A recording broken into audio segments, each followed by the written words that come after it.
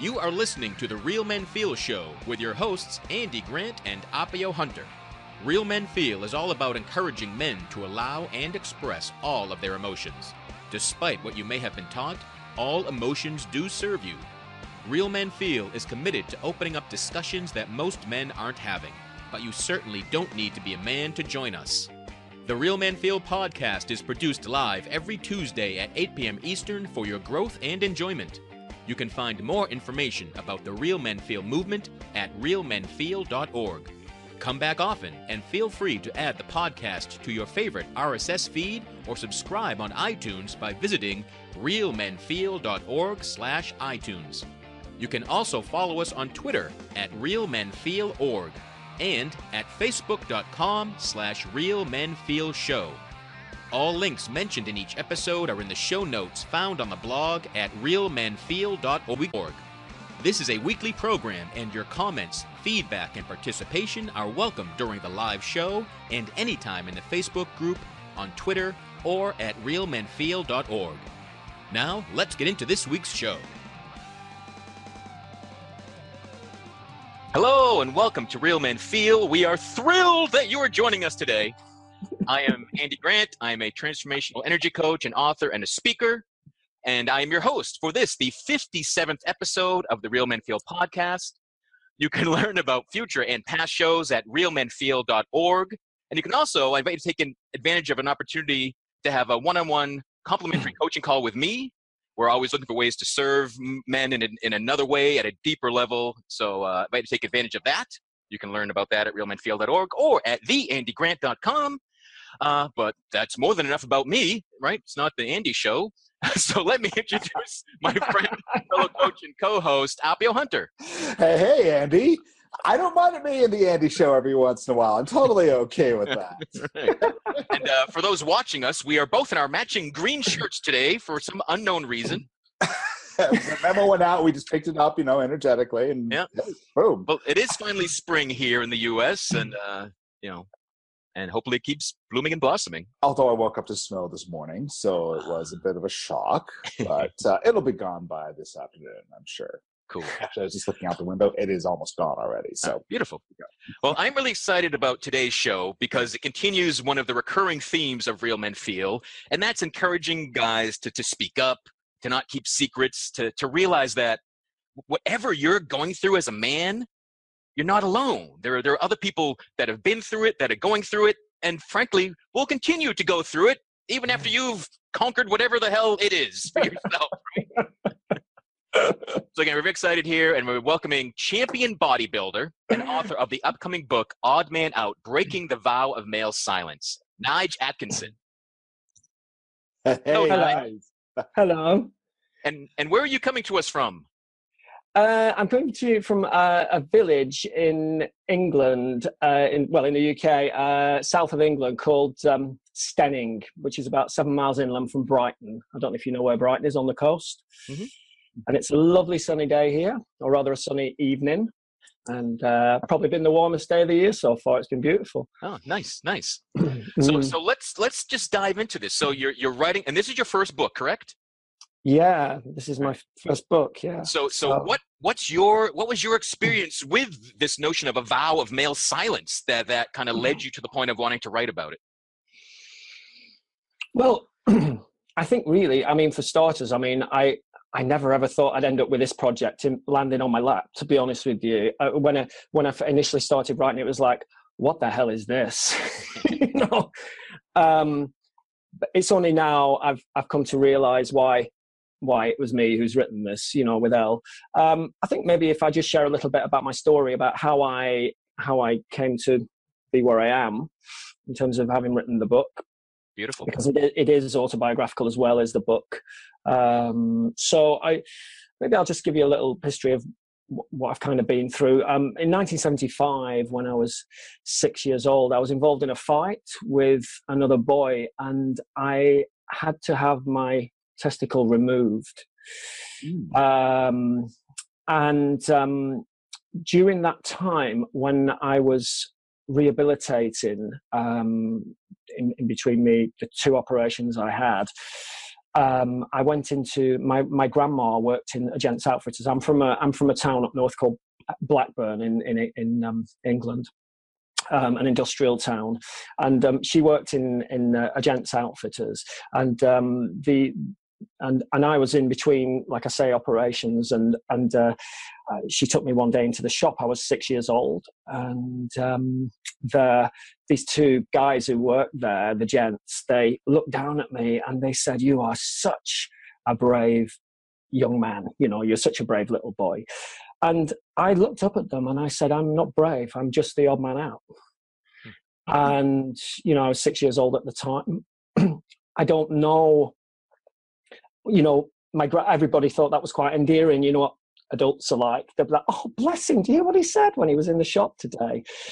But I think even at that age, I'd started to feel quite awkward, you know, in my own skin. And when I returned to school, the headmaster, he was your typical, he'd been like a colonel in the army. He was now the headmaster of the school, and you know what he said went. And it was around that time where there was a lot of bullying went on, and a lot of the cane was still in, and you know, it was really tough. And he actually, in assembly one day, gathered all the kids together, and right in the middle of assembly, he actually told them that I'd lost a testicle, and basically said that he'd banned kicking in the school. That was the point he was trying to make. But he told the school that I'd lost a testicle. And I swear to God, even I think back to that day, and it was like something wasn't right. And I honestly, I could have dug a hole and basically buried myself. And I think it was, you know, around that time that, and to be honest with you, I didn't even know at that age what a testicle was really. You know, I actually overheard my mum telling my auntie that I'd lost a testicle. So I knew something was wrong, but I didn't really understand it.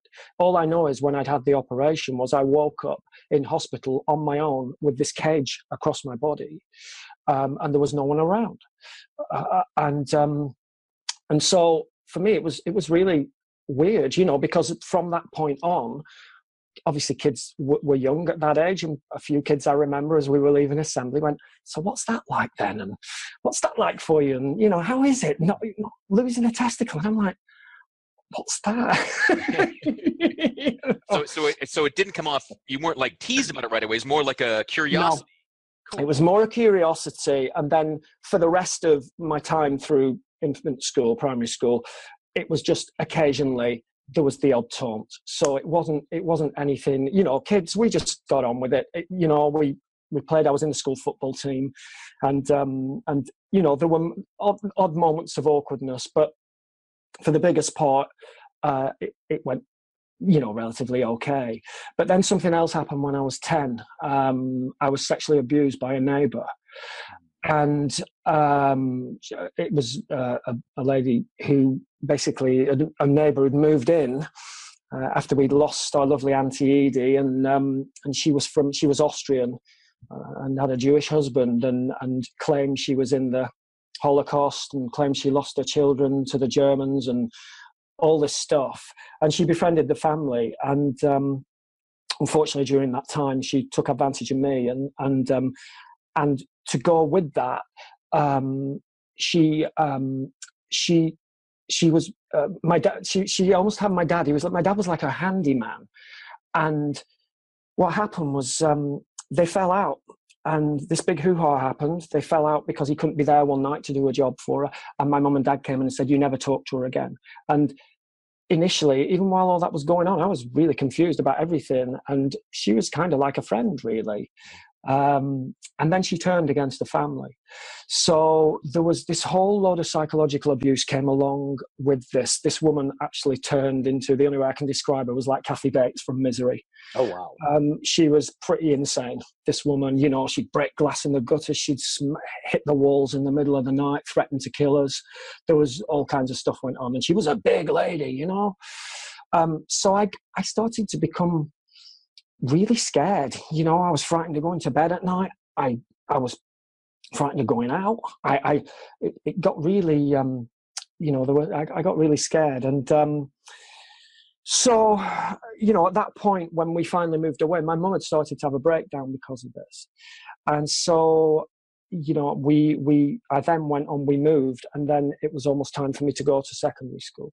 And I actually thought, there'd only been, I thought it was a fresh start to be able, to do that. And unfortunately, from the first, probably around the first or the second day, I was on one of the breaks, and a young girl approached me who I didn't know, and she kicked me in the testicles. And basically, when I was on the floor in agony, actually said, I heard you'd only got one testicle. I just wanted to find out. And so I was 2 days in to, secondary school, and already I thought, oh no, that moment where I thought, I'm getting away from all this. And it was like, oh no, I've walked straight. It was better before. I've walked into a nightmare here. And unfortunately, that's when it all started. Word started spreading around. I started getting known as a freak and basically taunted. And I'm not saying it was every day, because, let's be honest, I had a pretty good childhood. I had a good family. We were growing up, and there was, I loved hanging out with my mates and playing football, but it really started to get worse. It started to snowball. There was some insane stuff went on, everything from singing songs about me in class to writing on walls to pinning me down and stuffing grass in my mouth to grabbing my underwear and pulling them up, pinning me down to the floor and pulling them up so high that it was terrifying, some of the stuff that happened. And so I started to really struggle at that point, with the I started to struggle with anxiety, and my family didn't really do emotions. I was from this hard northern town, and it was like, when I'd lost my testicle, it was like there was no space to talk about anything. It was basically shelved. It was like, maybe my dad said many years later, maybe, I thought you'd have a better chance if you didn't talk about it, kind of. And so so he really, right there, your family was teaching you yes, that silence was the way to go. Okay. Yeah. And it was very much that stiff upper lip, tears were seen as weak. And, my first experience of that was when I had my stitches took out my testicles. At that time, they didn't do it with anesthetic. I was 6 years old. They took them out by hand right there with me with no anesthetic. And I remember, I wrote about this in the book where I find this hard to believe, but I led there, and I actually remember gripping the sides, gripping my hands so tight, they were milky white, my knuckles, like, I will not cry, I'm going to get through this one way or another. And I just remember bottling it all, just bottling everything. And then at the end of it, the nurse went, oh, she went, you were so brave while we were doing that. And it was like, I gave her this half smile, and that was my real first experience of bottling emotion. I mean, really stuffing it in, and I was only 6 at that time. So yeah, I've gone back a bit there, but so yeah, that was kind of, around the family stuff. And then what started to happen was, as a result of that, I had a dodgy heart condition, which I didn't find out about till many years later, but my heart used to speed up really fast to the point where my body would rock. And so that really started to cause problems for me. I started to feel very, very alone, couldn't talk about anything to anyone, and started to have panic attacks, which gradually got worse. I mean, as I got a bit older, really crazy stuff, like throwing me clean out of bed, smashing my rotator cuff, head first into the wall, crazy stuff. Almost felt sometimes like it wasn't me throwing me out of bed. It was like some entity whizzing me out, Yeah. And so a lot of this for me started to compound. It started to solidify. And, by the time I was 13, I was taken to see a psychiatrist. And again, it was really interesting because I almost experienced the valve male silence even there, because my mum was going into hospital. She was having an operation, and I was worrying about everything. And they went in there, and the lady went, she put it in a little box, and she went, yeah, he's just been worrying about you going in for the operation. And they put a little bow on it, and that was that. And before that happened, I actually went to the doctor, and I think it was just the era. They actually put me on Valium and just left me on a couch for 2 weeks, not even being able to communicate or nothing. Just left me on a couch on Valium for 2 weeks or whatever it was. And I don't think it was anybody's fault. It was just the way things were dealt with, back then. And when you were seeing that psychologist, were you keeping silent? Were you telling him what was going on, or were you just kind of sitting there trying to just? I think I was just trying to make sense of it myself. I didn't speak about the sexual abuse for 13 years. The stuff around, I had so much stuff coming up about being perceived as weak, and there's all this stuff tied up around entering puberty, starting to like girls, and having this one testicle and people knowing about it. So I had all this shame coming up and I felt guilty. And I just found the best way to deal with it was not to really say anything, just to keep it all in.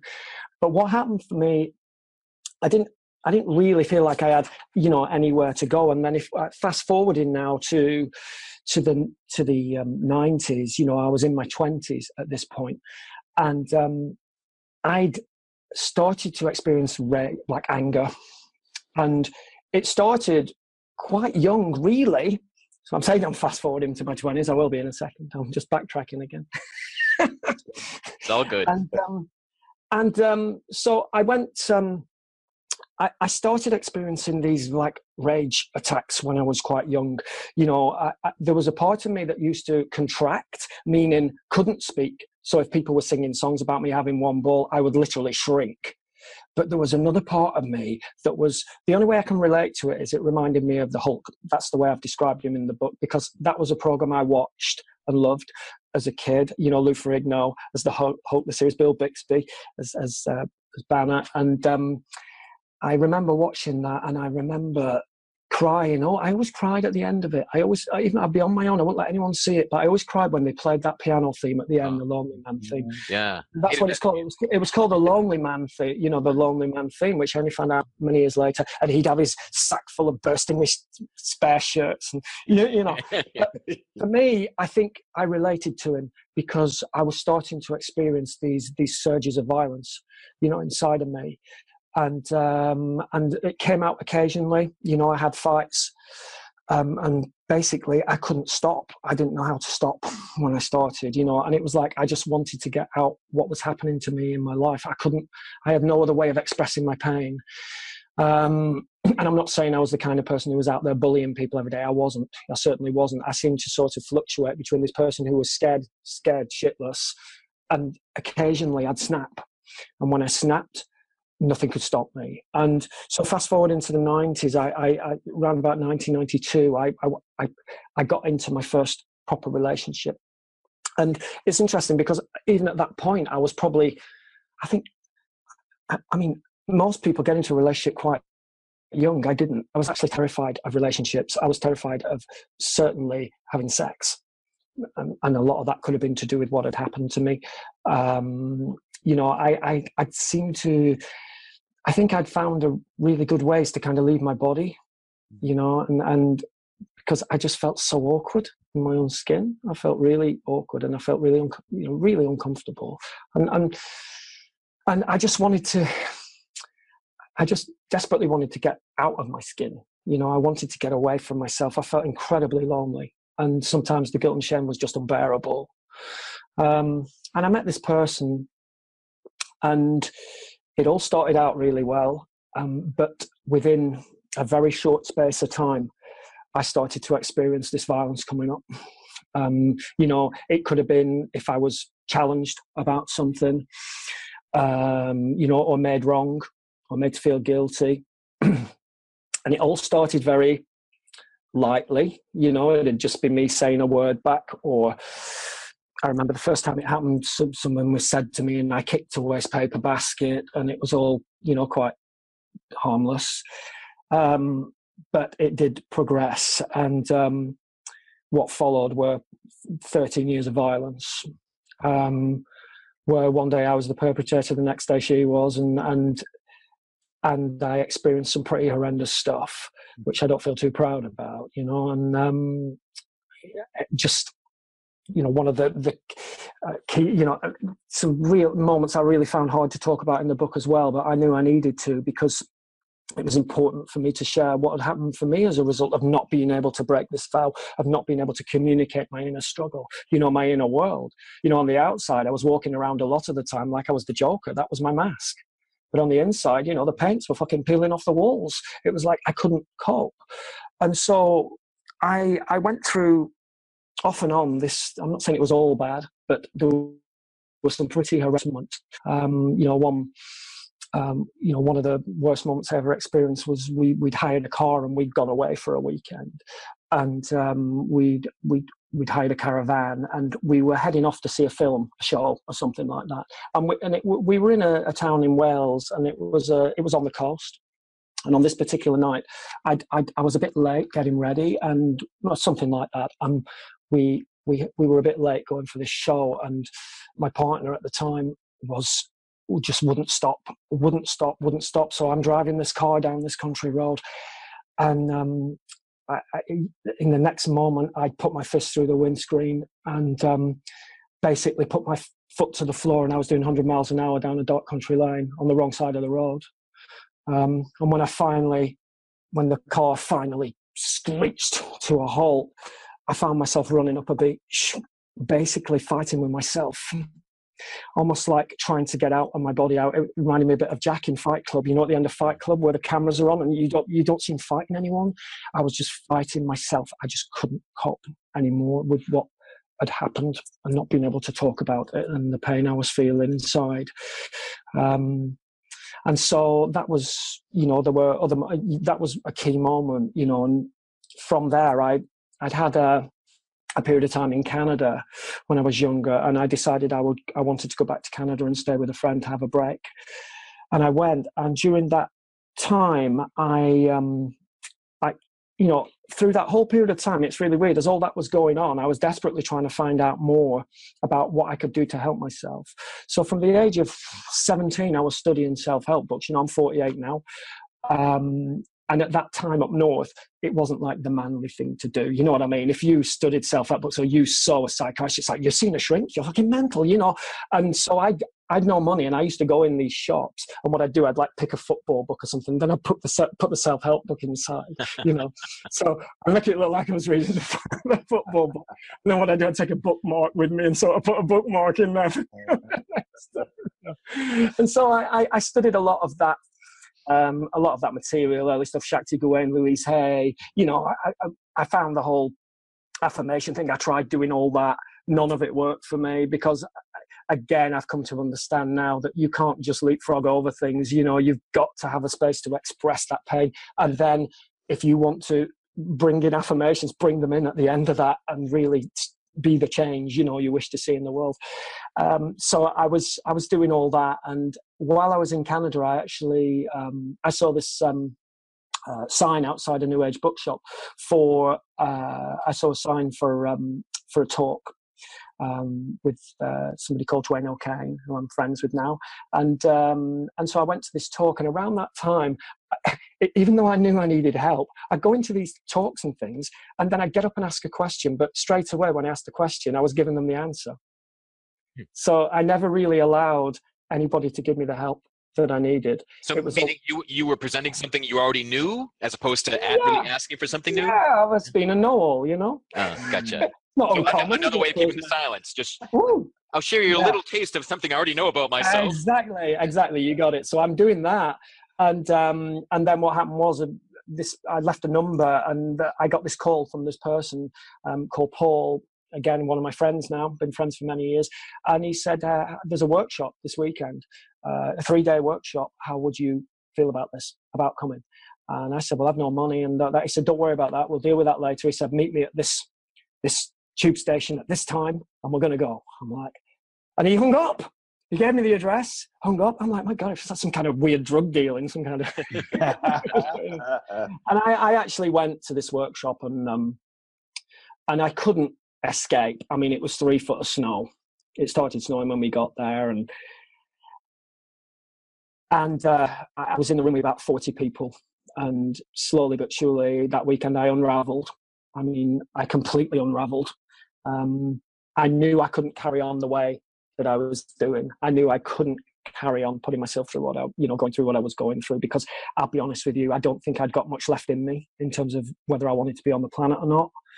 So I took a chance. It was hard. It was one of the hardest things I've ever done. And what happened was, initially, the mask came with me, the Joker came with me, Mr. Humorous, making a joke out of everything. Someone would say something, come on, let's get a laugh out of this, And then there was this one moment where the facilitator, he said, why don't you come up to the front for a moment? So I reluctantly agreed, and I went, and he sat me on a chair next to him, and everyone else is in the circle. And he said, you're such a comedian. He said, why don't you make this lot laugh? He said, go for it. He said, there's the stage. He said, make them laugh. And so initially, I started out all guns blazing, and very, very quickly, it started to wear really thin. No one was reacting. Everyone was just looking at me. No one was laughing. And bit by bit, the mask I was wearing started to crack, and I basically fell through the floor. I fell to my knees, and I cried so hard. And I just let it all go. It was like I could not continue living the way I was living, feeling this guilt and this shame and thinking I was a bad man because of what had happened to me. And it's incredible, isn't it, that someone could think that at 6 years old or 10 years old, that I lost a testicle, that I was sexually abused, and it was my and so what was really lovely was, I fell to the floor, and the next minute, people came forward, and it was just a miraculous moment for me, and it saved my life, to be honest. And what was really fascinating, when I came out of that workshop, I knew I'd turned a corner. I just never really looked back after that, because what was really fascinating was for about a month after I did the workshop, people were coming up to me going, "You're so different," and they'd say, "And your eyes are so white." And the only way I can describe it, guys, is that I almost felt like I'd made contact with Christ consciousness. Like I was walking around in a Christ-like state. I just felt no anger, no fear, nothing, just love for about a month. And then, obviously, once I'd had that snapshot, then things started to, again, life crept back in. Yeah. And I was left, obviously, to do the other work that I needed to do and to continue doing that work. So at that time, I was still with my partner, and she did the workshop as well, and we did the work. But what happened was, eventually, we started to use the work against each other. And so the violence still continued off and on. And when we finally moved back to the UK, there was one final moment that happened, and it was just done for me. A fight had broke out between us, and I picked up a bedside cabinet and I threw it at her, and basically just missed her head. And in that moment, I thought, this is over. This is done. I cannot do this anymore. This is insane. And we went to see a counsellor, and she made it very clear. She said, "You bring any more stories like that, we will be calling the police." And she said, and at the end of it all, we sat there bickering at each other, and she was brilliant. She turned around, she said, "To be honest with you," she said, "you don't really look like you need help staying together. You look like you need help breaking up." Mm. And so shortly after that, we broke up. From that point on, I never crossed that line again, ever. It was done. And I'm not saying, that things still don't crop up once in a while. They do, but I just have the tools to be able to deal with things now. Because you're still a human being. Yeah. All the emotion is still there. And so once you let the facade down and let your emotions be felt and expressed, you had that moment of like, oh my God, this is how amazing I can feel. Yeah, definitely. And I think with what happened with my partner, that sight of a coward in the corner, that was enough. That was enough for me. So, one of the things that really helped me was, while I was in Canada, I discovered A Course in Miracles. I've been studying it now since the 90s, and I've gone on to teach it. And also A Course of Love I've recently got into, and the other books I've studied, that have helped. But I find that's definitely the framework I like to work within. I find it very, very helpful for understanding the human condition, and the dilemma that we're in, really. So that's kind of what brought me to this point. And then, so I've continued to work on myself. I'm always you know, if it's up, it's up. And yes, some days are harder than others. But I always say to people, you know, when you break the vowel male sound, you don't just break it once, you break it over and over and over again. Could you say that one more time? Yeah, when you break the vowel male sounds, you don't just break it once. You have to break it again and again and again and again. And I think what can happen, especially in a lot of kind of new age circles and so on and so forth, is that like, it's like, right, I've done that now. I've been there. I'm healed now. You know, I don't have to go there anymore. Yeah. And it's like, I think they call that denial, don't they? Yeah, yeah. I think we both have experienced that notion of, oh, well, I did the work. I had my weekend event. Now I'm done. Yeah, we even have an episode on it, the New Age bullshit episode. Yeah. Exactly. It's not just a river in Egypt, yeah? So I'm very proud of that, and I continue to do the work, and I continue to take responsibility for my thoughts, my feelings, you know, for my emotions and my actions. And you know, as a result of that, I'm married now. I'm in a different relationship. You know, she's beautiful. We both studied a course. We both teach. And the book for me was when initially I thought to myself, well, I'd always thought to myself when I was young, I remember sitting in school and I'd be looking out the window and I thought, one day I'm going to help people. There's got to be a way, you know, and at that time I was pretty fucked up, you know, I mean, but I always got this impression I wanted to help people. And I always tried to be kind even when I was struggling, you know, and so my mum and dad, they brought me up really well like that. And this, I'd had this, I'd never really ever thought about, I just thought, you know, people writing books. I mean, you always hear it, don't you, where people go, yeah, I think I'll write a book one day. And they sound like it's really easy. They just go, yeah, just writing a book. It'll be done in a day and it'll be published. So, so I didn't, I initially, what happened was I heard, I feel embarrassed saying this, I said it in the book, but I kind of heard a voice. It was my own voice that said I was going to write this book. And I'm like, okay, this is weird. And so I went to Elle and I said, I'd only heard the voice once before. And the first time it happened was when my dad was dying of cancer. And it was the day he was diagnosed with lung cancer. So he was terminally ill. And I woke up very early in the morning. That I was staying at my mum and dad's, and I woke up very early that morning, and I basically, this voice said to me, you are going to have a party for your dad to celebrate his life, and you will be DJing it. I'm a DJ. That's something else I do. And I thought, that's mad. And again, it was my voice, but it sounded, it wasn't, there were no angels, there were no harps, there was none of that. I'm not going to dress it up. So I woke Elle up. And I said, Elle, I said, can I tell you something? I said, I feel really stupid about this. I said, but I've just heard a voice that's telling me I'm going to have a party for my dad. She went, okay, we'd better get it sorted then. So we did. And it was beautiful. I mean, what initially started out as people saying, you know, this is really sick.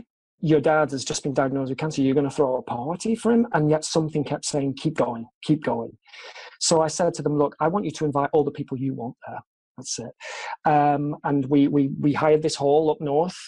And basically my dad was in hospital on the day and we didn't know whether he could come out. And we said, well, whatever happens, we'll go ahead with the party anyway. And he did. He came out of hospital for the party for one night. And I DJ'd and I sang 3 Frank Sinatra songs for him. He loved Frank Sinatra. And I made a scrapbook of his life, and I gave him a scrapbook of his life. And there was this beautiful moment between us where I walked into the bedroom and I said, just before the party, and I said, Dad, I said, I've made this for you. And I gave him this book. And this is a man, you know, who'd struggled with his emotions in his childhood and just struggled with all of it. And I gave him this book and he just wept. And he said, that's the most beautiful thing I've ever been given. And the party went ahead and it was beautiful. People were queuing up to talk to him, to talk about his old stories and his cycling stories and all the other stuff. And then at the end of it all, you know, he said, hey, that were a good do, weren't it, lad? You know, Northern, good do. And the next day he went back in hospital and 3 months later he was dead. And so that's the first time I heard the voice, and that's why I decided to trust the voice about the book. Mm-hmm. Initially, I thought the book was going to be about my relationship with Elle, my marriage. And I started writing, and something didn't feel right. It felt I just felt very, very awkward, like something wasn't right about it, like I was barking up the wrong tree. And it was only when my Uncle Eddie died, who I grew up with, and he was like my second dad, really. He died and I went to his funeral. So I traveled up north and I went to the funeral. And when I was coming back, I was stuck in a traffic jam and just sat in this traffic jam. And then clear as day, I just heard the words, "Odd man out, breaking the vow of male silence for men who want to know more about themselves and women who want to know more about the men in their lives." Boom, that was it. That was the title. It was given to me. I came home, I told Elle, I said, "It's changed. The book's being scrapped that was being written. We're starting again." So I started, and I'll be absolutely honest with you, I hadn't got a bloody clue what I was doing. I'm like, who am I really to talk about this? All I've got is my story. I thought, well, I'll start there. So I started with my story, and then I started doing the research for the book. Elle said, "You've got to do research if you're doing a book." I'm like, research? What's that? That would have been my reaction. Yeah, So I did. You've lived your research. You are it. Right? Exactly. So what followed really were, I can't lie about this, it has been one of the hardest things I've ever done, 4 years in. But I have to admit, we look at every time we read it, and every time I read parts of it, I cry. And we look at each other, and Elle looks at me, and she's kind of like, for me, the benchmark. She's already edited best-selling books, and she's looking at me, and she's saying to me, "This is bloody good, This is really good." And initially we took the book to a well-known publisher and said, "What do you think of this?" And they went, "We can't publish you. Nobody knows you." Yeah, I said, "Well, you won't. You won't if you don't publish it, will you?" The message I got back was that I wanted the book in its rawest form. I wanted it to be the director's cut. So we've really done our best to really raise the money and really self-publish this initially on demand. And, we're over 4 years in now, and it's still not out there, but we're getting close. Mm-hmm. And so I'm really proud of what we've done, and for me, even if one person reads it and it helps them in some way, then I've done my job. And already, the feedback's been fantastic from people reading the first chapter. So I'm really, it feels very risky for me being out in the public arena. You know what I mean? Because straight away, all this stuff comes up about being called names and being called names in class. And every time I take that step, I know I break the vow. And, and like Brené Brown says, every time I know I've broken the vow, this vulnerability hangover follows it. Yeah. And I feel just like shit for 2 days. I just struggle, I fall apart, but I keep going because I know that this message is so important. Yeah. My wife is often here, and she does a lot of work with women about breaking vows. And I want to share some advice. Whenever you have that feeling, you're breaking a vow, she's like, celebrate, dance, right? Because that means you're at the edge, you're breaking new ground. So don't let it, you can invite, right? It doesn't take you down for 2 days. It's like, oh, I feel like crap. Oh, good. I feel like crap. This act's working, right? You have a mutual friend that, in fact, Andy, we should probably have her on the show sometime. Her name is Haviland, and she does this thing about the celebration as well. It's yay me, and just the power behind that. Yeah. Being able to celebrate and say yay me, even the smallest things. It's like, I remembered to actually brush my teeth this morning. Yay me. Things as simple as that can be so powerful. Yeah. Every time you notice you've hit that vow and you're breaking you go for it. Yeah. I'm doing because you are, it's your story. This is your message. And you're going to be doing it forever. Like we said, it's not break it once and it's done. Yeah. So you've chosen this path. You're walking the path, and I love it. Do you know, one of the things that really helped me understand the vow of male silence was I was a really keen, before I went back into bodybuilding, I was really, I started riding on the road. My dad was a road cyclist, and I crossed back over to road cycling, and I started doing sportifs. And around that time, I started following Lance Armstrong. You know, he was an inspiration to me at that time. He was an inspiration to loads of people, wasn't he? And then it all started coming out about the drug use. Yeah. And around that time, I was really trying to understand what had happened. I felt really betrayed. I thought to myself, okay, I'll start reading material around this so I can understand it better. And one of the first terms I heard was omerta, which is a Latin term for code of silence or manhood, manliness. Mm-hmm. And what that means is, in the mafia, is that this code of silence, it doesn't matter whether you are, you know, if you snitch on any of your own and anyone who they're against, it is punishable by death. And so I started looking at that, and I'm going, there's something really bugging me about this. And I started reading it, and I thought, oh my God, I started looking at omerta in the Peloton, and then I started looking at branching out and looking at that collectively. How could that is how we live. That is men. That is what we're living under. We're living under omerta. We're living under this code of conduct that says man up, shut up, put up, you know, don't talk about it, be invincible, you know, Mr. Indestructible, Mr. Success, all of that stuff. And so I'm looking at that, I'm going, that is it. That is how I'm going to communicate it. But because I've been immersed in cycling, that's how I'm going to get it across to people. So I decided to use the cycling thing. And then I decided to branch out and talk about the vow of silence for men. And so that was really helpful for me as well in helping me understand what was happening. Because I don't know about you guys, but there has been times in my life, even with all this work that I do, that I've done, where I still have days where I sit there and I feel completely confused about what the hell is going on here. Oh, you know, that would have been yesterday for me. So yeah, I understand exactly what and you're again, saying. It's being human. Absolutely. Yeah, it really is. Yeah. And I love what you said about the, you know, the code of silence, and you break the code and it's punishable by death. Yeah, living the code is what's freaking killing us. It's creating an emotional death within.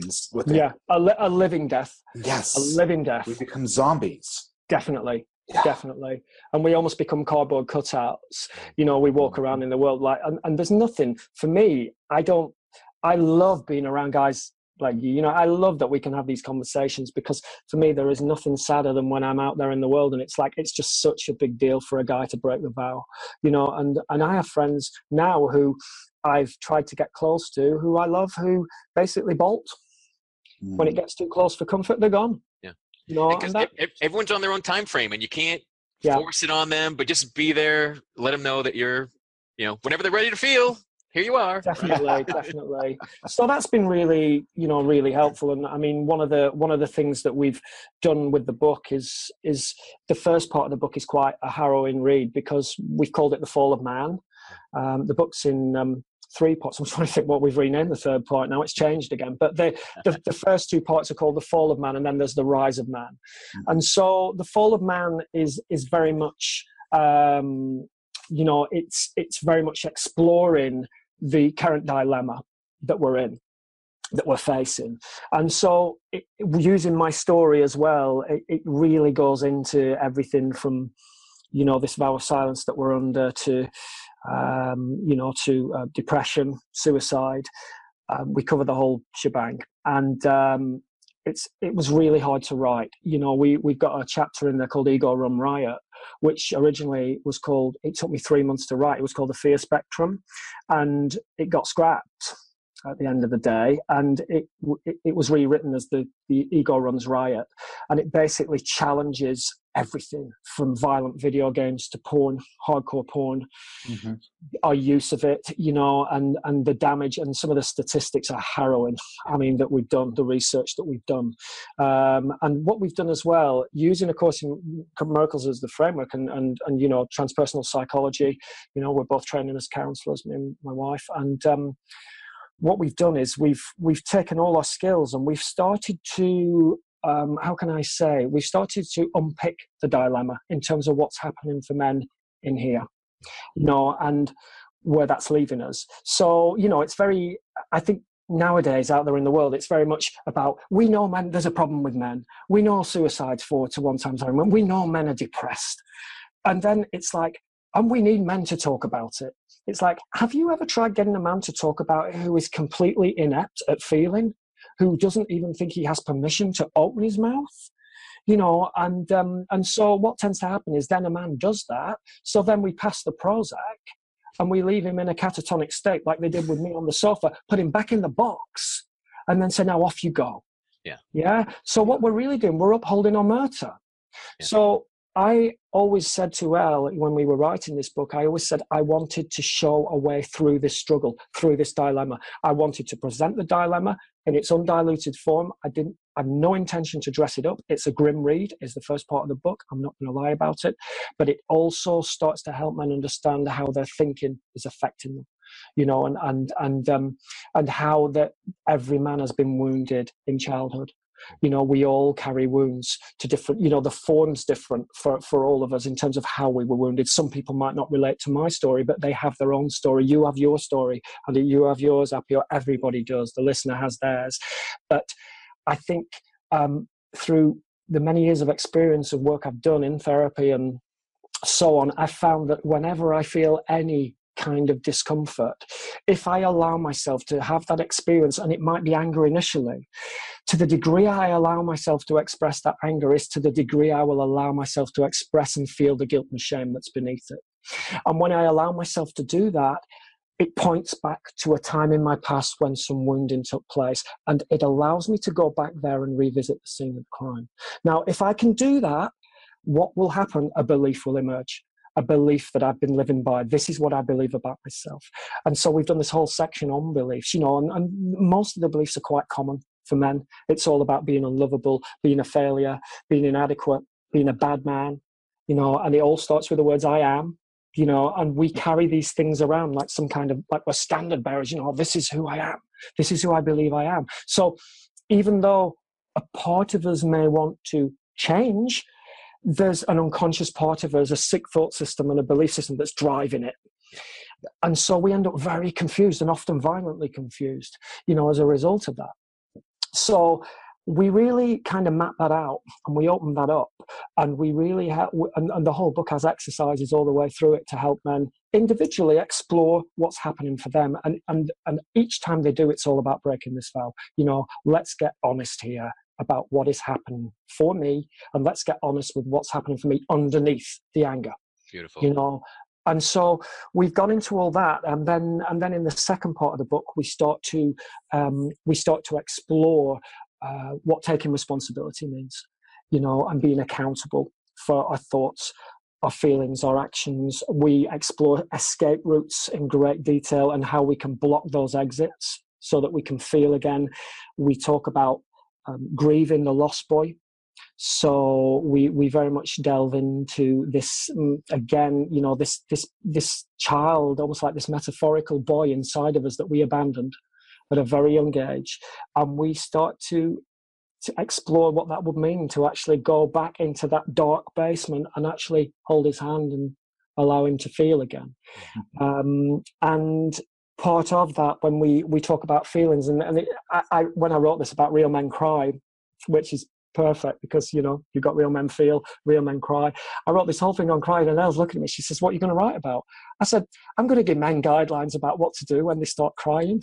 And he's like, "Are you serious?" I'm like, "No." I said, "That's how bad it is." I said, "I'm actually going to give men the permission to feel, I'm going to help here, and they can think what they want." But one of the things that I always remember was in that moment, when I first started to go into therapy and started to do workshops, whenever I cried, I don't know if you've ever found this, and they do it all with the best of intentions, someone rushes over with the tissues, the man-sized tissues. It's like they might as well just have a mop and bucket. It's like he's crying. I can't cope with it. Quick, get the mop and bucket out. We need to mop up here, you know. Clean up on aisle 5. Yeah, and so many guys I find, like, guys will cry just enough to get back under control and then stop. Exactly. Yeah, Exactly. no, like, let it go. So, you know, one of the things I say is, you know, fuck it to the man-sized tissues. You don't need it, you know. Right. You know, nothing man-sized about man-sized tissues, is there? So we explore that, and then there's this wonderful piece in the book about fathers and their sons, and I share my whole story about what happened with my dad and how our relationship and how I sort of healed my relationship with him, what I had to go through, and we there's a beautiful exercise in there for sons and for fathers, you know, to really explore that. And what we've done as well in the back of the book, in the appendix, we've put like maybe 30, 40 questions about what you could ask your dad to get to know him better. Oh, cool. So, you know, and I loved it when Nicky talked about what he's doing, you know, with the journeyman stuff with the father and sons. I thought that was beautiful. I really did. So yeah, we've done all that. And then we've covered things around solitude and stillness and true brotherhood and legacy. And it's just trying to communicate it in such a way that your average bloke can get it without running a mile, you know. Yeah. So let's help the average bloke not be so average in their stuffing of crap. And, you know. Reminds me of Yogi Bear, you know, smarter than the average bear, you know. Yeah. Yeah, that's what we need. I love it. Yeah. So we're talking to you in April of 2017. So Yeah. is there a target? Is the book imminent? Like what we're aiming for early May, I think. Oh, great. I had the cover shoot today, and I just every single step I've had to take it's felt like a granite wall. But I keep going, you know, and you know, I was really vulnerable having the shoot done today, and I just know that, you know, what better greater way to break the valve than to get an amazing photographer to take a picture of me being vulnerable. Yeah. You know? Yeah. Yeah, so you are the team. Like, you got to walk your talk, and what you need, what you need to learn is what you teach and share. Yeah. When you discover that you're living all these cliches you've heard, Oh, and you find that they're true. I had, like yesterday, I have to confess this is another moment. I was out walking the dog with Ellen, and I was really jumpy, you know, really edgy about things, and the shoot was coming up, and I knew I was on here tonight, and she just turned around to me and she's like, you know, will you cut the crap? I'm like, what do you mean? She's like, will you tell me what's going on? And I basically threw a tantrum in the middle. But you know what happened? In the middle of this field, walking this dog, I initially started ranting and raving. You know, this ego, as A Course in Miracles, this ego, this voice that wants to destroy me, it's ranting. Who are you to be talking about this? Who the fuck are you? You know, who the hell do you think you are, going on this show with these guys who might ask you questions that you don't understand? And they're probably way better than you, and you're gonna look an idiot. And all this stuff came out. And then basically she looked at me and she went, you look like you need a really good cry. And I just fell apart. And I had a good cry. But the important piece was what followed, because I think this is where we tend to stop. You know, we have these emotions, and it's fantastic. There's nothing more beautiful than a guy on the other side of Omerta, you know, when he's really in his emotions and he's feeling. But one of the most important pieces that I'm trying to get across in the book is this piece around thoughts. You know, you are what you think. And you know, if it's true that I made up a mistaken belief about myself, which, for example, yesterday Elle asked me, she's like, what are you believing about yourself? And I'm like, well, it's reminding me of this time when I was a boy, trying to be like my dad and never feeling good enough. And so, well, what did you make that mean about you? Well, that I'm inadequate in some way, that I'll never measure up to dad. And then what we did, we took a moment making eye contact where I correct those beliefs. So I actually say to her, and I allow myself to feel it, you know, that I'm more than adequate. Yeah. You know, and that I have a message to communicate to the world here, and that I'm perfectly safe, and that Andy and Appy are my friends, they're my brothers. And you feel the shift, you feel it even as I'm saying it, yeah? There's just this shift. Oh, yeah. And so that's the work that I do, and that's the work I've been doing for the last 20-odd years. Beautiful. To heal myself. Yeah. You know, you and I are the same age, and one of the things I've discovered, my journey of releasing all of my stuff started consciously maybe about 8 years ago or so. Unconsciously, it started probably way before that. I was 20 some odd years ago also, right? 1996-ish, 97-ish range, now that I think about it. But what I've discovered along that journey, you probably have observed this yourself, there's an emotional residue that just keeps bubbling up periodically. It's like peeling back the layers of the onion. And, it just, when it comes up, it's no matter just allowing it to release. It's what I call the fourth principle of joy, which is every emotion you feel is an expression of the totality of your existence. The totality I like that. You are. I like that. Yeah. I like that. And another way I like, it was in a Nine Inch Nails song where I'm just an echo of an echo of an echo. And I think sometimes what happens is the more you delve into this work, when these things bubble up, I just see them now almost as an echo of something from my past that's up for healing. Yeah. And I find that really useful, because what that's enabled me to do now, and it's took me many years, I've actually finally got to this place where I can tell my story, but I know I'm not my story. Mm-hmm. Yeah. Yes. That's a big shift. Yeah. That's took a lot of years, to get to that place, and but I feel very, very grateful for that, for that kind of awareness, and it feels really, really, I feel really proud of myself that I'm actually now taking that out and saying to maybe I could help other people here understand this dilemma better and give men a better framework to work within, to help them in their daily life. And I want to give you one thing on that, like erased maybe, right? There's no more maybe. So that belief, it's not a maybe. Thank you. Thanks for reminding me. Yeah. Cool. Thanks for reminding me. I think there's always that seed of doubt. There's the echo of the echo, just and it happens so automatically too. We just these words just come up because they've been so much of a part of how we speak, how we express ourselves. We don't even catch it unless we're having a conversation in the safe space like what we're doing right now. We're there to support each other and be able to do that. And we can only release, like we release stuff, we grow, we feel, and it gets you to a new level of your own awareness, your consciousness, and then like that same old story, that same pattern, there's another piece of it that now you're willing to let go of that too. So that's why it isn't one and done. It's not bricked about once, right? Yeah, it's like peeling the layers of an onion. You peel one off, you have another. And one of the things I did when I was out in Canada, I remember many years ago, there was an exercise, and I don't know if you've ever heard of Paul Farini. He did Silence of the Heart, Love Without Conditions. And I really delved into that book. I love that book. And there was an exercise in one of the books. I don't even think it was them, come to think of it now.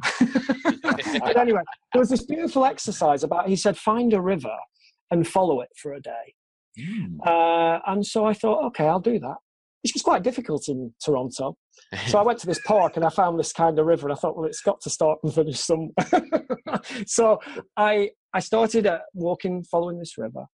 And at different times, the river was flowing, and there were other times when the river didn't seem like it was flowing at all, like the water was stagnant. And at those times, I remember just putting my head down on the bank and putting my head close to the water, and I could hear the water on it. And I thought to myself, we're always becoming more conscious, even when it looks like nothing's happening. Yes. And so that was a really beautiful example for me, to do that. Yeah. So I love that. I love that as a metaphor. I imagine if I really followed a river all day, I'm going to be lost at some point. Yeah. But that's neat. I love, that's the point. Yeah. Almost got arrested for we thought I was kind of like stalking somebody in some park or something, like, who's this weirdo walking around this park sort of listening to rivers. Listening to the ground. That's beautiful. So what's the best way for people to track you, to get in touch with you, to follow the progress of the book? Well, we were on, I think the easiest way to contact us, if they want to contact us about the book, that's at oddmanout.book@gmail.com. And I think the easiest way would be to go to Facebook, which we've got a page on Facebook, which we'd love for everybody to like. Come on and follow. Facebook.com/breakthevow. If you click the Learn More button on there, you can, and you sign up, you'll receive the first chapter of the book for free. Cool. So that's, I think, the easiest way. All right. And we'll anyone listening, wherever you're listening, visit the show notes at realmenfeel.org. We'll list all your social media contacts so people can get in touch and that chapter. Wonderful. So I just want to let's just keep going with this. You know, it's always felt like a movement to me. And someone said to me recently, he said, this isn't, I've always believed the book was bigger than me, that it was more about the message. And one of the people, a friend of ours who I met at Camp JLP in New York last year, he read the book. He actually was one of the first readers of the book. And he said he sees it as our book. He sees it as our book. It's everybody's book. Yeah. And the message is for everyone, even if the ones who think they're not ready for it, they just don't know it yet. But I think I really see it as a companion. I see it going hand in hand with all the other great work that's taking place, at the moment that's out there. And I see it as a blueprint. I see it as something that men can keep. It's not a book that's just going to be read once. I think it's something that a man will keep and that he can keep coming back to. Yeah. And that possibly he could take into a group situation as well and say, how about we work through this tonight? Let's do this exercise. Let's read this together and we'll do this exercise. So I think at the end of the day, I know there's many different ways home. But I truly believe really there's only one of us here, and that we're all really, however messily, trying to get back to that state of wholeness. And I really think it's important that regardless of what path we choose, that one of the things I want, hopefully, that the book is going to help people with is that we're all going to be on the same page here. And I think we know we're on the same page when it comes to feeling and talking and sharing our experiences. But I'd like that to become more, I'd like that to be, I'd like that to be across the board, I'd like to see Odd Man Out in many different languages. I'd like to, I really think the message is that important. And the time is now. It's so urgent, this message. Yeah, the time was years ago. Of course it was. We are just realized it. Yeah. But again, it's everyone. It's when it's ready is divine timing. But yeah, we're dealing with stuff that ideally was dealt with a while ago, and I'm sure it always was too. It's also surfacing right now in the world. With what we see happening, particularly in the political sphere and so forth, and so many years that are popping up. The timing could not have been more divinely orchestrated. Yeah. Definitely, and especially recently. I mean, the Duke of Cambridge over here. That all this stuff's starting around suicide and stigma around male depression, and it's really starting to come into the mainstream now. But I still think there's a degree of confusion around it. I think it's very, very hard for men for people in general to understand why men take their own lives, especially men who look like they've got it all together, and I think it's important that we start to prize that open. And I think that's what we've done in Odd Man Out. We've actually took a real risk here to really prize that open because it's time. And I'm like, okay, I'm willing to stick my neck out here, with this one. I'm willing to stick my neck out. And if it, like I said, if it helps one person and it goes on to help another person, it's job done, isn't it? Yep. Job done. Yeah. It's all been worth it, and I wouldn't change a thing that's happened to me. My story's brought me to where I am today. Good, because I was going to say that. I wanted to say that to you. I was like, I'm so glad that all these horrible things happened to you, so that you are here at this point today. Who is this guy? Yeah. I bless you with your traumas, right? And I want to really resonate. Just again, introducing the top of the show that. We're all kind of going through the same things, and every experience you might be having is shared. But so much you shared today, I'm a survivor of sexual abuse. I'm a suicide attempt survivor. I did a decade ago, wrote my story, surviving myself. My story went to publishers like, this book's amazing, it's needed, but nobody knows who you are. We're not going to touch it. I'm like, thanks. But again, it led to all this. It led to Real Men Feel. Led to coaching people and helping men wake up. And you're doing the same thing, and you inspire readers to do the same thing. And because all of our stories are intermeshed and the same, yet they are individual. And how you phrase something connects with someone, how I phrase something, how Abio connect, it connects with different men and gives everybody permission to stop being silent, to stop burying. Yeah. Right? Yeah. Yeah, definitely. What I was saying to Elle today, I said, your video made me laugh the other day, the post about the combat. The whole thing about the step class. And I thought it was brilliant. And I was laughing and I was chuckling at it. And I was walking around with Elle today, and it still makes me chuckle. And I said, Did you see the step class video from Andy? I started laughing. But you know what stands out for me, Andy, about you? And I haven't known you that long, but we have talked, obviously, we've Skyped.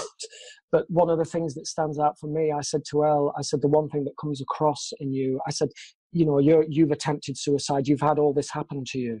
I said, and the reason why I see you as so alive and so intense, you know, when you do your videos, passionate, I think that's a better word for want of a word, is because it's a life or death situation. You know, this is a life or death situation we're dealing with here.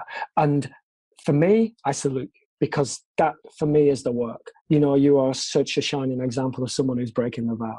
And, you know, and you continue to do that. And it just, for me, it lifts me up. And you know, makes my heart sing when I see that.